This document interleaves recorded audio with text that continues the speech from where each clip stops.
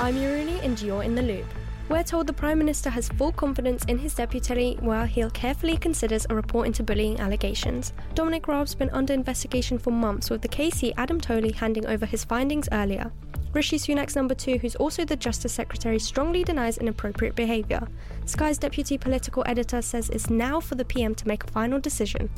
Where is the line between a tough boss, a difficult boss, and where is the line between unacceptable behaviour and harassment? And I think that's the difficult judgment that Adam Tolley and ultimately the Prime Minister will have had to weigh up. A woman's been jailed for 21 years after trying to kill a lookalike in New York with a poisoned cheesecake. Victoria Nasarova offered the lace dessert to a New York City beautician during an eyelash appointment.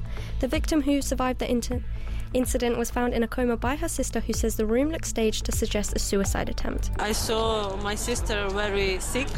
She was like a vegetable, and I understand that she was poisoned because I saw some pills. For the first time in its history, the Association of School and College Leaders is to ballot members for strike action in England.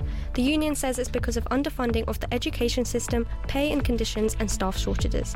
The ACL is among 4 teaching unions which have rejected an average 4.5% rise for next year. That's your Loop News Roundup.